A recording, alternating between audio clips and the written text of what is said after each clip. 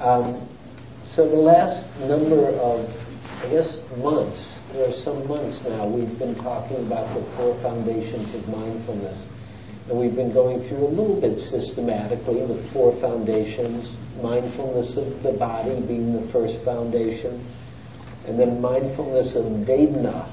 And the word Vedana, I like to use the Pali word because we don't have a word that correlates to Vedana, but the Vedana is being mindful of the pleasant, unpleasant, or neither pleasant nor unpleasant quality of any moment of experience. Whether it's a physical experience, an emotional experience, a mental experience, a spiritual experience, every moment is either pleasant, unpleasant, or neither pleasant nor unpleasant, which for short term we call it neutral. And that's an important part of the 4 foundations of mindfulness. So that's the second foundation. So first foundation is the body. Second foundation is Vedana. Third foundation is mindfulness of mind. And mindfulness of mind in Buddhism and in the third foundation really includes both heart and mind. The word is chitta. And that word chitta can either be translated as mind or as heart, because they didn't make the same division between heart and mind that we now, through our evolution or de-evolution, have made between heart and mind. And so the first 3 foundations, body, Vedana, heart and mind. And then we've been talking about the 4th foundation of mindfulness, mindfulness of dharmas. And those are constitute certain frameworks or points of reference to be applied during your contemplation. And they're very, helpful because they point out what's difficult, and more they help us start to pay attention to very fundamental components of human experience, and then what happens that leads to awakening. And so, let's see, we haven't gone into any of the schemes yet that the Buddha described, and I'll mention them, but we're going to go into them. But I just want to say something about meditation itself. Because somebody came up and said, oh, you gave a little different instruction tonight. And I did. I gave a different instruction. Usually I give some instruction on the body to center us here, to get us into the present moment. And then for those who are familiar with practice, open it up. And you can be mindful of whatever is predominant. You don't have to go looking for anything. In fact, the person I was talking to, we were talking about, what do you do? Do you just come back to the body? And I said, well, don't do anything for a while and see what shows up in your consciousness. Because life, aliveness is happening here, and mindfulness is to be mindful of what's here and what's predominant. That's one of the key ways to be mindful. And so you can practice sometimes. Don't do it, get settled, get concentrated or calmed or collected or composed, and then don't do anything. And see what's here, what's predominant in your experience. And it may be the body, or it might be the breath, or it might be a sensation in your knee, or it might be a sense of floating people have sometimes, or you might feel like a rock sitting here. Or you might not feel any of that. You might feel an emotion. You might feel sad. Or you might feel angry. Or you might feel irritated. Or you might feel joyful. Or you might feel blissful. And that's what's presenting itself. And so you're mindful of that. Or you might not have any of those feelings. You might be thinking about, your boss and what your boss said yesterday and how are you going to respond to that. Or you might be thinking about the basketball game that the Warriors lost to Oklahoma and how good Oklahoma is and why don't we have that? And then you can be mindful of your thinking, right? Or you might notice you feel very quiet, and it's surprisingly quiet because it's unfamiliar. And so you can be aware of quietness or peacefulness. Or you might feel really clear, and you're aware, oh, this is clarity. And you're aware of a state of being or state of mind and heart. And all I'm suggesting here is I'm expanding the usual instruction I give, because I don't tend to give a lot of instruction on Sunday nights. Just to say, what we want, a good way to think about mindfulness is getting settled and then opening up and letting reality lead us in the practice of mindfulness. And we can talk about that sometime. I mean, that's an expanded topic. So I added something to the instructions today. I said, pay attention to what makes it difficult to be mindful. Anybody notice that, or everybody have an easy time being mindful the whole time? Right, okay, who noticed it? Okay, what made it difficult? A lot of aversion. Aversion. Great. What else? Yeah? Restlessness. What else? Sleepiness. What else? Thought. Thinking. What else? Song. Pardon?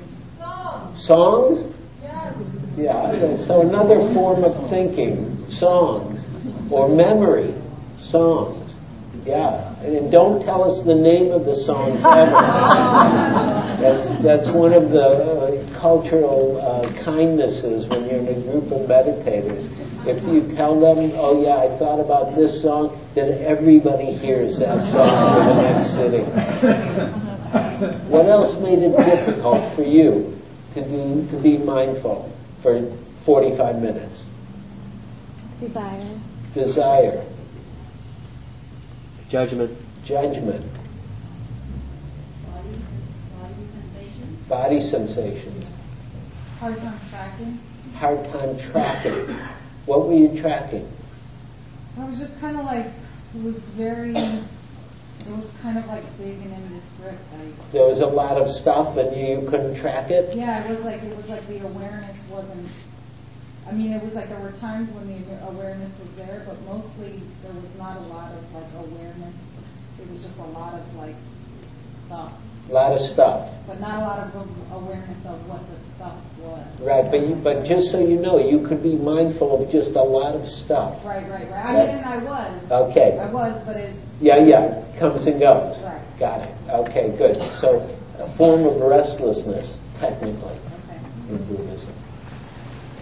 Okay, so I asked you this because we're going to talk about one of the lists that the Buddha said was really important to pay attention to when you meditate.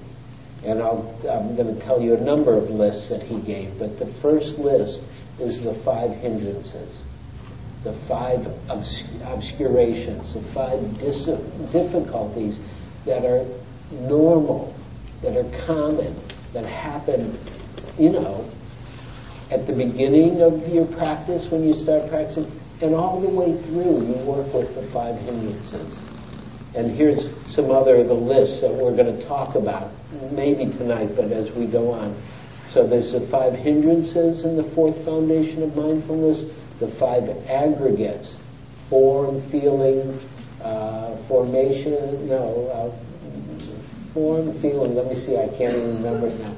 Form, feeling, perception, formations, and consciousness. Right? Like that's all happening right where you're sitting. Form is body, right? So body, feelings, which is Vedana, remember that. In Buddhism, it's always Vedana, it's pleasant, unpleasant, neutral. Perception, the perception of reality. Then the formations really means mental formations or reactions. And then consciousness itself. And that's all happening here every moment.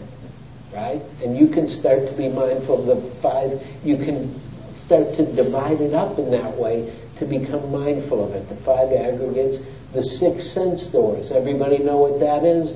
Right? The eye, the ear, the tongue, the nose, the body, and the heart and mind. Right? Those are the the 6 sense doors, or 6 sense spheres. And then the 7 factors of awakening, which I'll go into in more detail in a week or two. And then the 4 noble truths. And those are some of the lists that the Buddha said, oh, these are important. These are ways to start to understand what's happening. And these ways lead to freedom. These are important if you're Buddhist.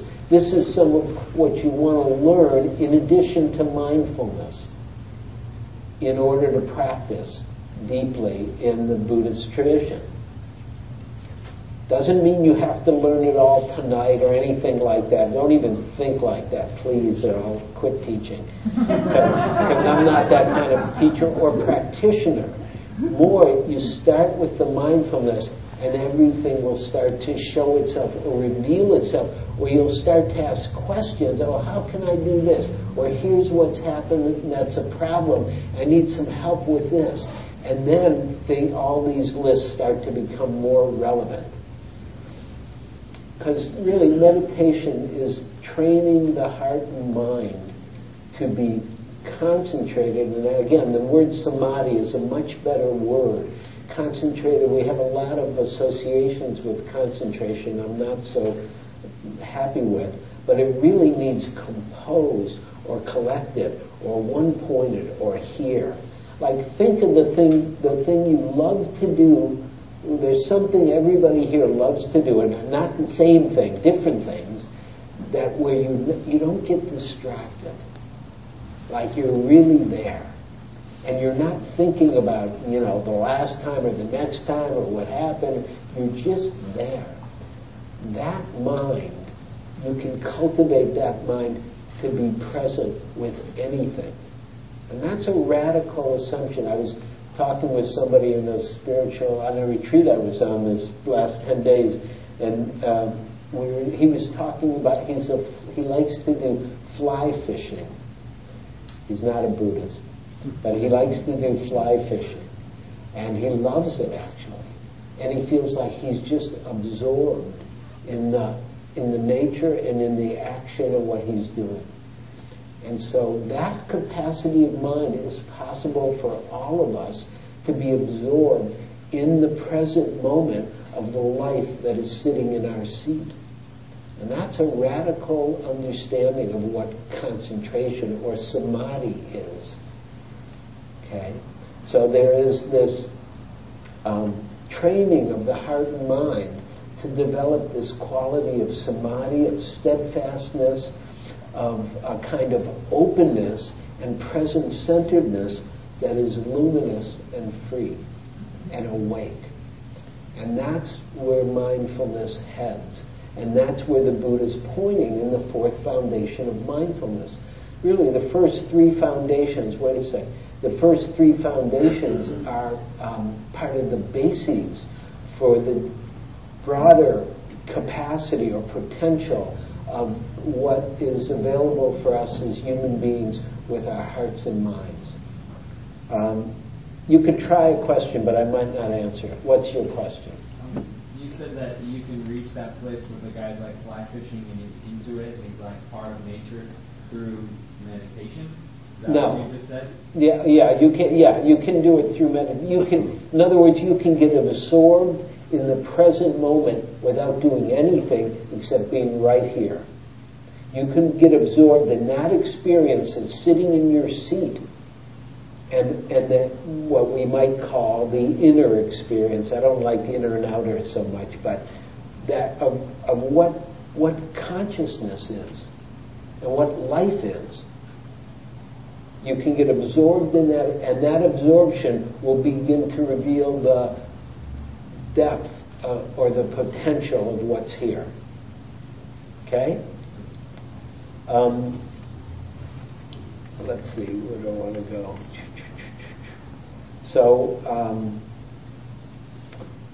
mindfulness. I mean, and even on the most basic level, it's just a little bit learning how to be awake right here, right now. Right? You're being mindful of the body and the breath, relaxing a little, not being so worried about all our thoughts and ideas or, whatever it might be, the all the turmoil or trouble or difficulty of human life on earth, the environment, personally, and our families, or our friends, or our work, but actually just to get here and relax a little bit. Just to be okay here, even for 45 minutes.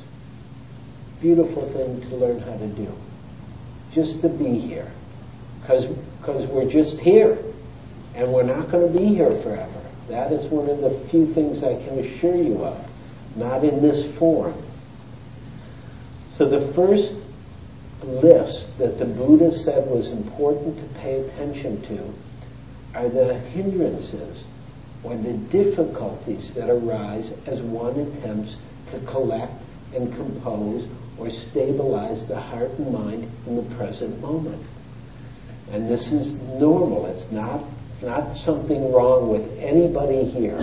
And even the best meditators I know deal with the hindrances. That's part of the life of practice. Excuse me. In some ways I think, it's the building blocks of good practice are the hindrances. Or the bricks and mortars of building the foundation of good practice, the hindrances. And I'm feeling inhibited now because I wanted to say I hate the word hindrance. I don't like that word because it sounds so negative. And I don't, obstacle, difficulty, limitations, complications, that's what happens. But that's part of our life. Like if you've ever studied anything, anybody ever study anything and never have a problem at learning it, at doing it? Like anybody ever become a musician and never made a mistake? Right? Or did you become, whatever you do in your work, in schooling, it's part of life. So hindrance, I understand what it's pointing at. It's something, but it's just part of the life of learning something and developing it. And so I don't think of it as a bad thing. And that's, and again, I just don't like the idea. I want to foreshadow you taking that assumption. Hindrance means bad. It's just part of reality. And one of the beauties of mindfulness is learning how to be present in reality.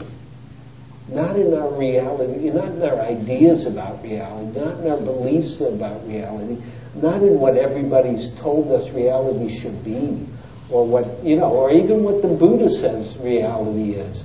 Let's be present in reality, because, and I trust that very much, that will lead to freedom. Because this is it, right? This is it. This was where we will discover reality or awakening, if there is awakening. So the hindrances, as I said, are the obstacles or the difficulties or a part of any learning that we do or any travel, right? Like everybody, I'm talking to somebody about Bhutan, right? How many people here have been to Bhutan? Nobody. One person. Hey, great. I'll talk to you a little later because I want to go to Bhutan. Oh, 2 people. Good. I got a lot of people here who've been to Bhutan. But so my friend's talking about going to Bhutan, and he had a great time in Bhutan. But it was hard. There were a lot of hindrances, a lot of difficulties, a lot of obstacles. And that's just how it is when you travel, But still, it doesn't negate the goodness of what's there. It's part of what you're willing to deal with. And the better you can deal with it, the better time you'll have during the travel. And the less the more you think, there won't be any problems, you will suffer more, right? Everybody got that, right? And the same is true in relationship, right? Everybody thinks, I've met the right person. We're never going to have a problem. I have never met that person, even though I thought I met that person many times. and it's not that it's even a problem at a certain point. It's just part of reality, is we're dealing with the reality of life, which has its pluses and minuses. And that's something we're learning about. And mindfulness teaches beautifully how to be present with the way things are. Not the way we want them to be, or not the way we think they should be, or not the way we demand they should be. But learning how to be present with the way things are is the doorway, or one of the gateways to awakening. So, and there's a quote from Chogyam Trungpa Rinpoche. He said, difficulties are manure for bodhi. Difficulties are manure for awakening or for enlightenment. They're not a mistake. So the hindrances. Oh, let me tell you what the hindrances are. How many people don't know what the hindrances are? Let me just see. Okay, most people have an idea. Okay, good. So 5 hindrances. Let me see. I got to remember what the hindrances are. Oh yeah, desire, aversion, sleepiness, restlessness, doubt. 5 hindrances. Desire, aversion, sleepiness, restlessness, doubt.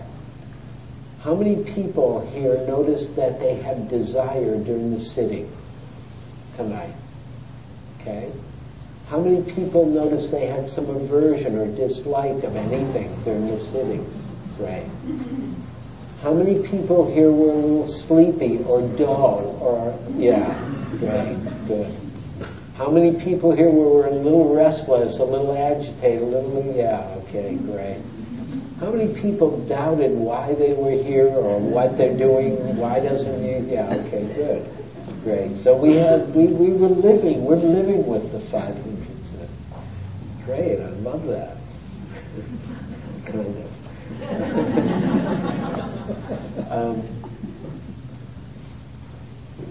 How many people notice that these 5 hindrances arise not just in meditation?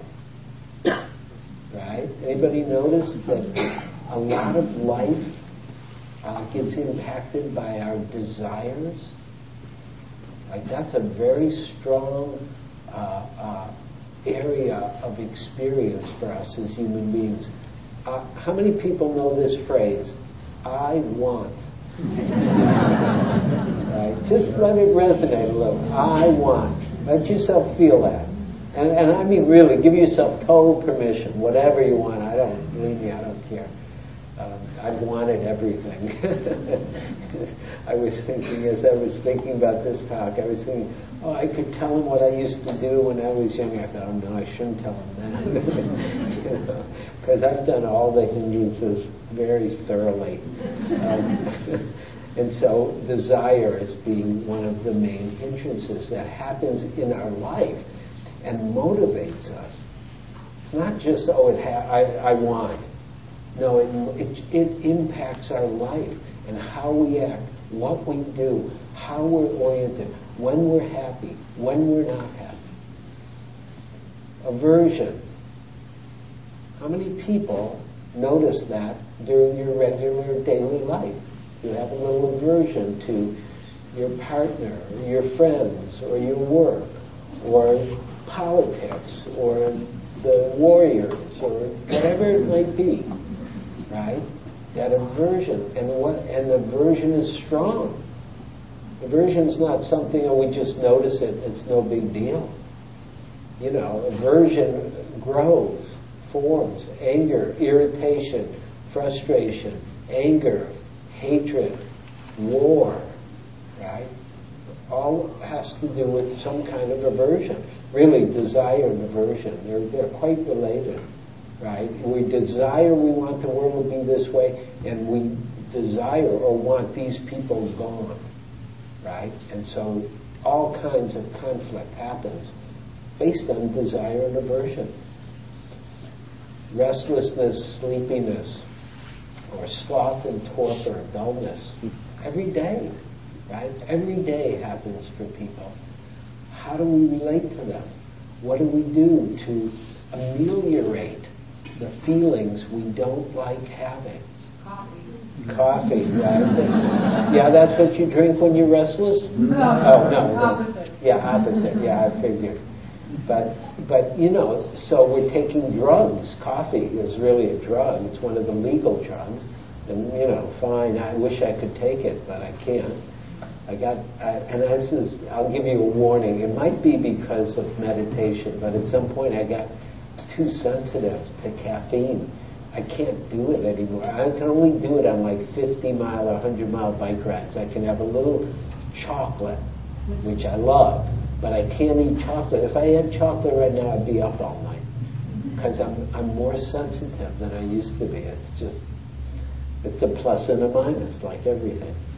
But that's one of the things we do to deal with, you know, sleepiness. And why are we sleeping? That's a really great question. Everybody here sleeping 8 hours a night? Or 9, I hope. Which, of course, I never did for years and years. I'm trying to do it now. You know, and so we're sleepy because we're not rested in some way.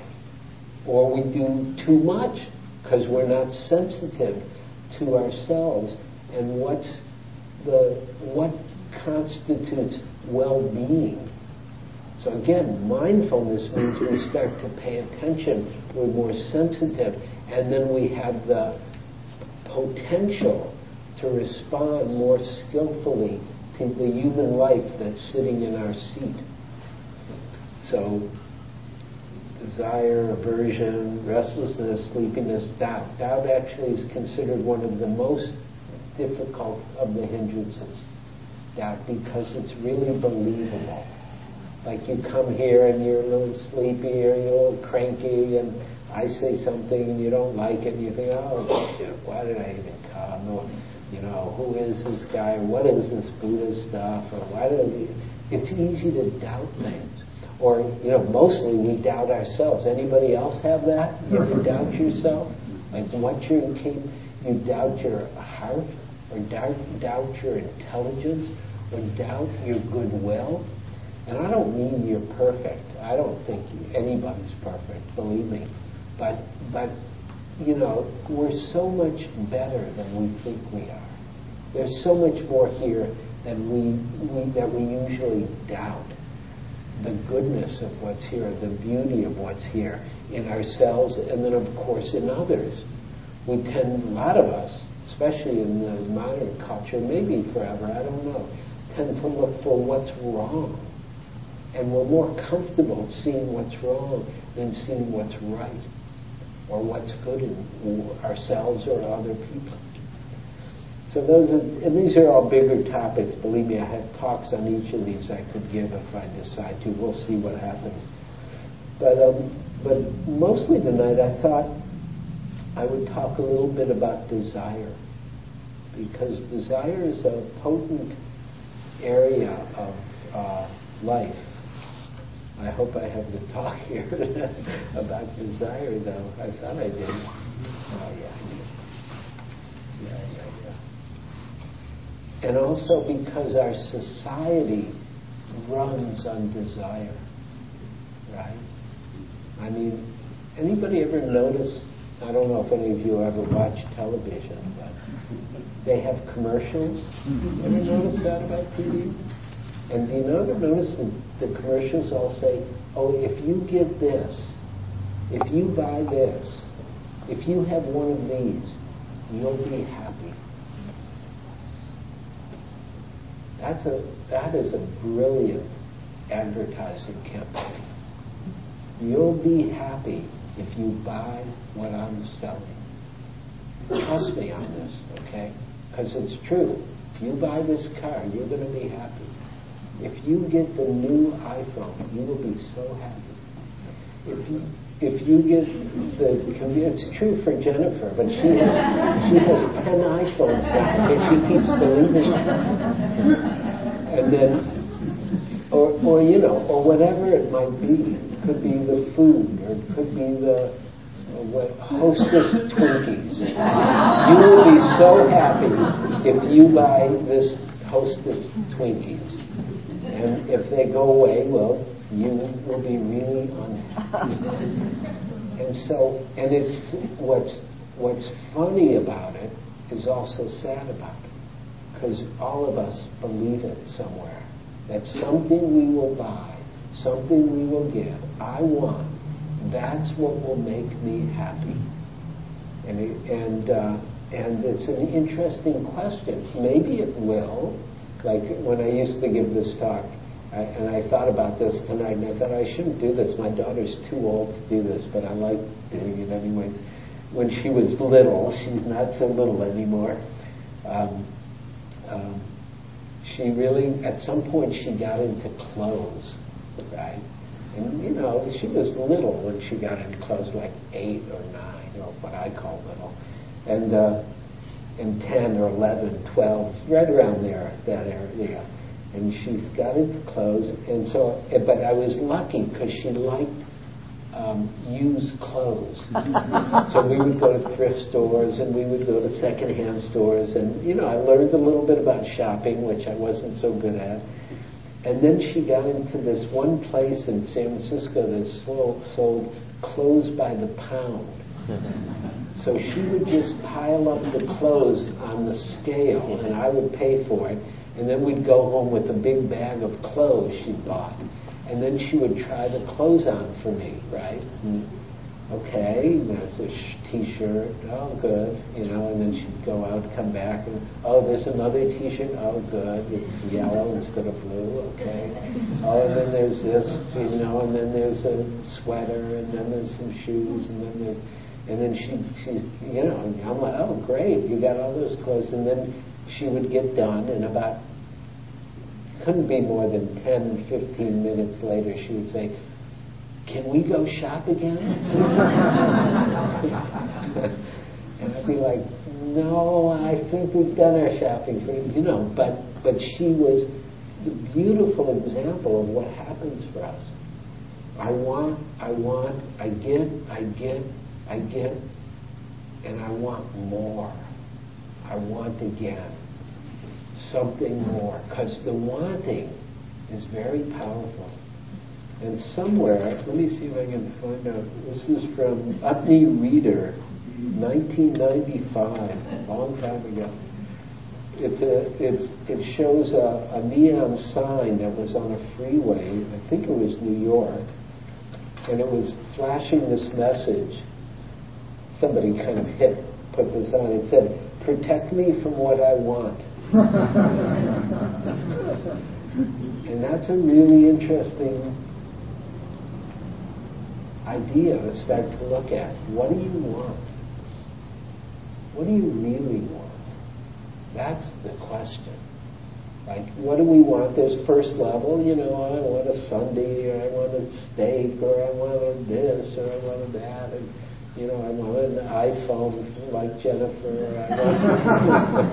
You won't live this down for a while. And I want, or whatever. I want, and then there's other levels of, I want a partner, or I want friends, or I want really good work, or I want to be satisfied in life. Right? There's other levels of wanting. And it's not that the wanting is bad. And many of the wants, I'm not saying don't do them. Do and see. Stay awake as you go for what you want. See what it brings. See where the wanting really brings happiness or satisfaction or awakening or maturation or development or even fun. I mean, fun is great. I want to have some fun. Go have some fun. But see what happens as you stay mindful through the whole thing. Because mostly we think, oh, I just want what I want. And we get it, and we think we're done. And then we're not happy. So what's that? And there's one other piece I want to back up a little further about why the hindrances are important. we don't often pay attention to the mind-heart state of wanting, of desire itself. Right? We just believe it. We just think, oh yeah, I want that. I want that. I desire this. Oh, I shouldn't desire that. We either have a positive or negative judgment about it, instead of letting ourselves be mindful, stay present, stay awake to the experience of consciousness that's wanting, that's desiring. That's a very interesting place to stay awake. Because what it points to is something really important about reality. And what's this? I thought I had it written down here somewhere. God, oh yeah, somewhere I do. But, which is, shoot, I can't. Which is that samsara. Here, I'll do it in this language. Samsara and nirvana are not separate. Samsara is the world of conventional reality, or dukkha. Nirvana is the world of awakening. And we think they're separate. Samsara is the gateway to nirvana, to freedom. And they may not be so different. The change may be in us, not in that we could still want things. And the wanting, we can start to pay attention to this quality of experience that everybody here has, which is desire. And not just go act on the desire, not just go, think I got to get the desire, or I shouldn't get it because it's not right or it is something bad, but actually stay awake, stay mindful to the desire phenomena itself and see what happens. One of the beautiful things about Buddhism is that they talk about skillful and unskillful desire. Buddha had tremendous amount of desire to awaken. No doubt about it. He was very clear about this. This is what I want. This is what I'm going for. And he went for it. And it happened. So desire, we have a lot of desires. Something else, something better.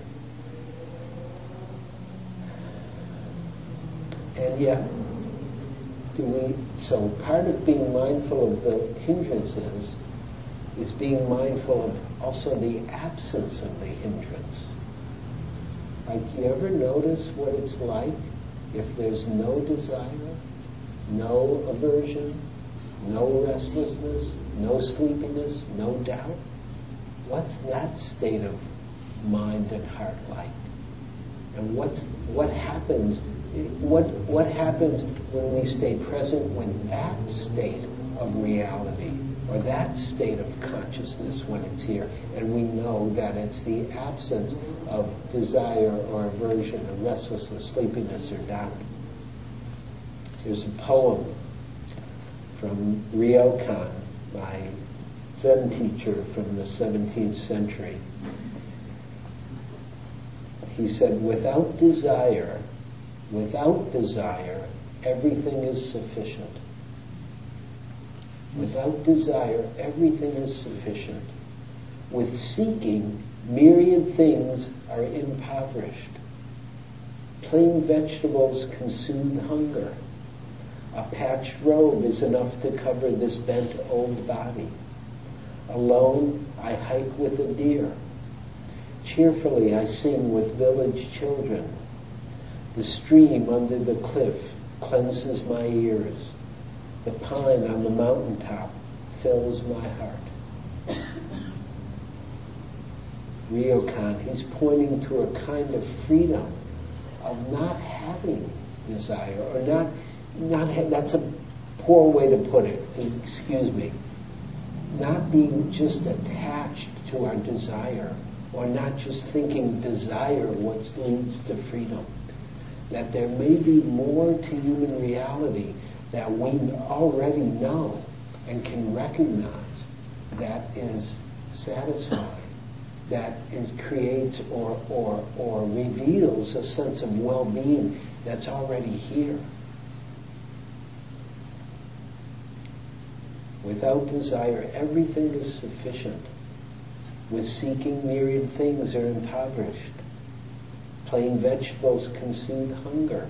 A patched robe is enough to cover this bent old body. Alone I hike with the deer. Cheerfully I sing with village children. The stream under the cliff cleanses my ears. The pine on the mountaintop fills my heart. Beautiful, beautiful Ryokan. If you ever want to see more of his poetry, there's a book called One Robe, One Bowl. I believe that's the name. I'm totally losing my memory. But that's it. One Robe, One Bowl. Beautiful guy, Ryokan. So desire. And what I like about Buddhism really is that they, and at least the Buddhism I'm teaching, is not saying, oh, get rid of desire or don't have wants. It's saying pay attention to human reality. Human reality is where you'll wake up. This is a powerful part of human reality. It can lead to freedom and it can lead to dukkha. How many people here don't know what dukkha means? Let me just see. Dukkha. Dukkha means suffering. The ordinary translation is suffering for dukkha. Although it's a very broad word. It's broader than the English word suffering, but it's a beautiful word, dukkha.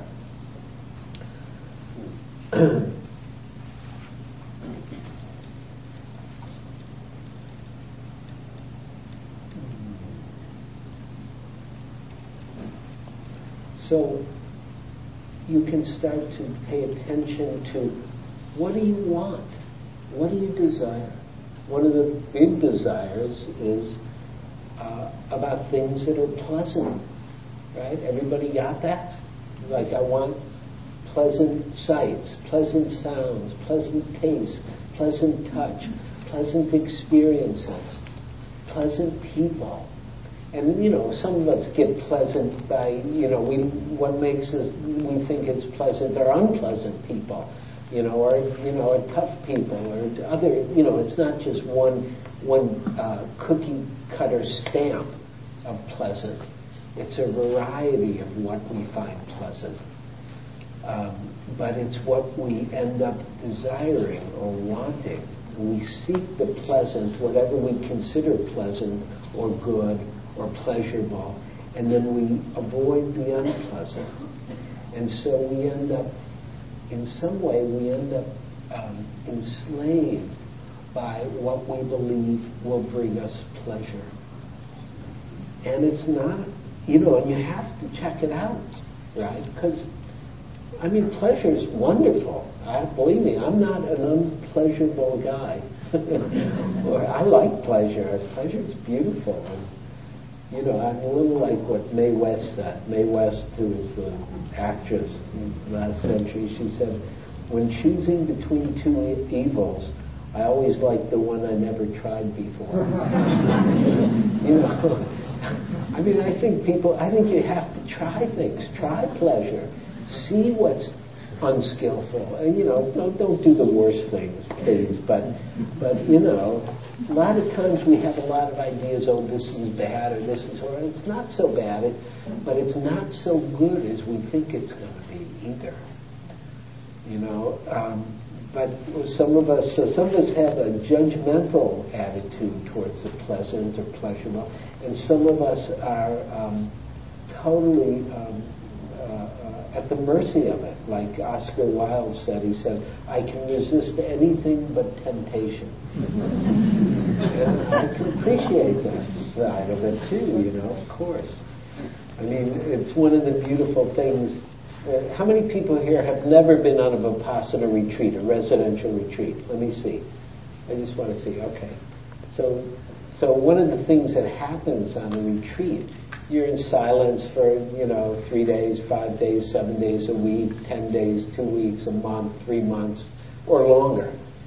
and it's a group of people, and you're in silence, and the teachers do the talking and all that stuff, but you only talk when you're getting an interview with the teacher, and otherwise you're not being social. But one of the things that happens on a retreat, and it makes retreats interesting in a conventional way, but is you start to get interested in one or two of the people who are on the retreat, like they start to look good to you. Like, oh, look at that one. Oh, she looks cool. Oh, she's a good meditator. I like her. And then you find yourself kind of doing your walking meditation near where she's walking. Or I think I'm going to move where I'm sitting over to that area. Wow, I bet we'd be good friends if we talked. And you start fantasizing. And you start wanting the person. And you start imagining what will happen if you get what you want. Oh, they'll be really smart, or they'll be really creative, or they'll be really hip, or they'll be really ground, whatever it is you think you want. And then, and then of course there's even more you might want than being grounded. And you think, oh yeah, we're going to have great sex, or make great love, and then we're going to get married. And then, you start having what's called the Vipassana romance on a retreat. And of course, they don't even know you're alive. Although you think they're totally thinking the same thing. You're just watching what minds do. Right? And it's half fun and half painful, because I've done it plenty of times.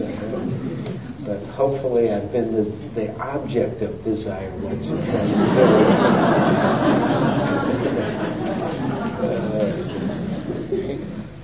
But it's an important part of being human, desire. It leads to procreation. I mean, that's how we're all got here, right? Everybody know that? I just want to be clear. We all got here out of desire. And it's an amazing part of life, and an important part of life to start to relate to and learn about and wake up to. Not just to get rid of. I'm not saying that. It's part of life. So let's see what happens as we start to pay attention not just to what we want, but the experience of wanting itself, of desire itself.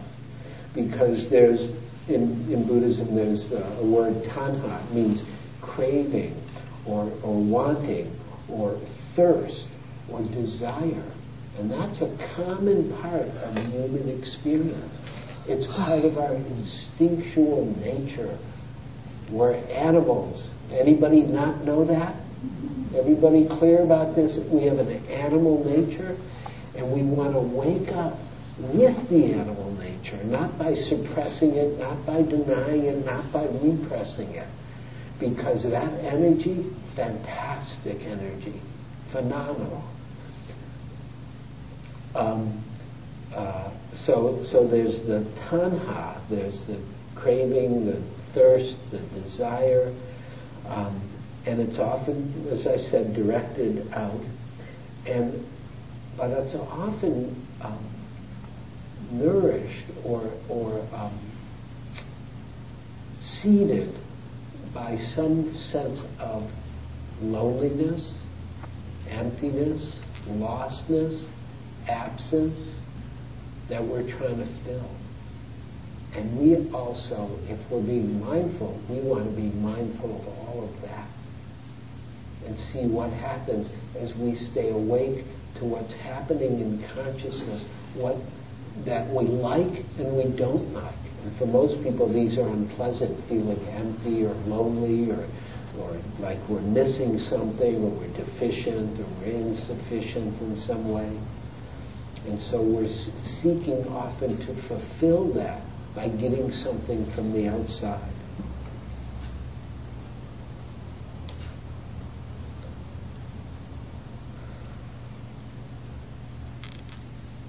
There's another kind of desire that Buddhism recognizes, which has to do with the desire that's directed towards benefit, called chanda.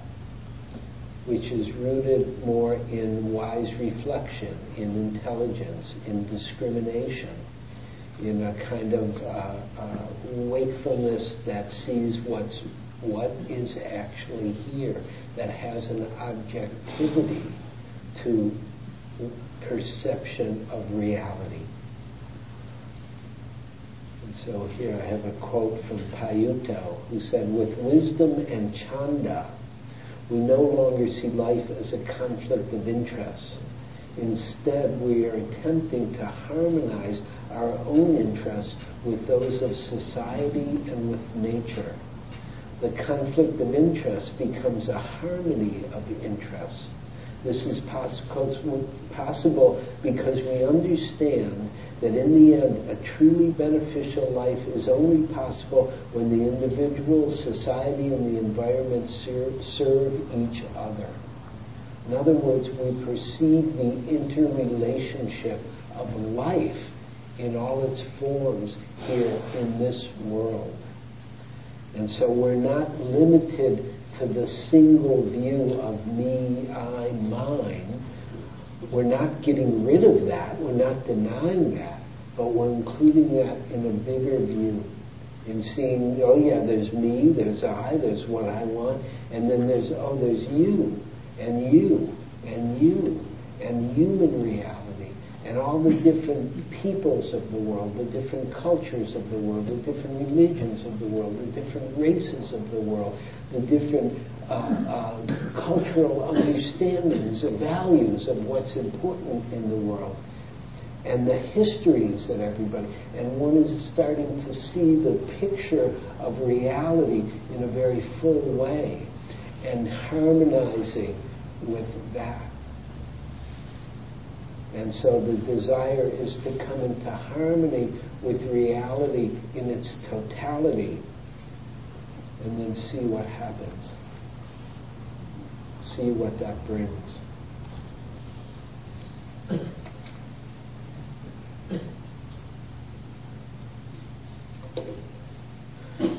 We have to stop so I can come into reality with the time and the end of the evening. So here's the homework for this week. And even if you're not coming back, this is your homework. And I'll be at your house to see that you did it. Pay attention to the hindrances this week in your meditation. Don't go looking for them, but notice when there's desire, and that's what's strong. Notice when there's aversion, or that's what's strong. Notice when there's restlessness, or sleepiness, or doubt. And if you need a little more information about any of them, Wikipedia, you can find the 5 hindrances, I'm sure. There'll be plenty there. And then, so pay attention in your sitting, but pay attention in your life. How does it manifest? Where does desire manifest? Where does aversion manifest? Where does dullness and shut off or cut offness manifest? Where does restlessness and a kind of agitated and an inability to be present manifest? Where does doubt manifest?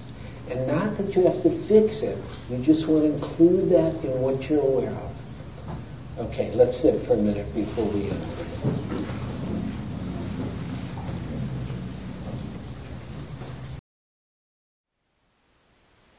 Thank you for listening.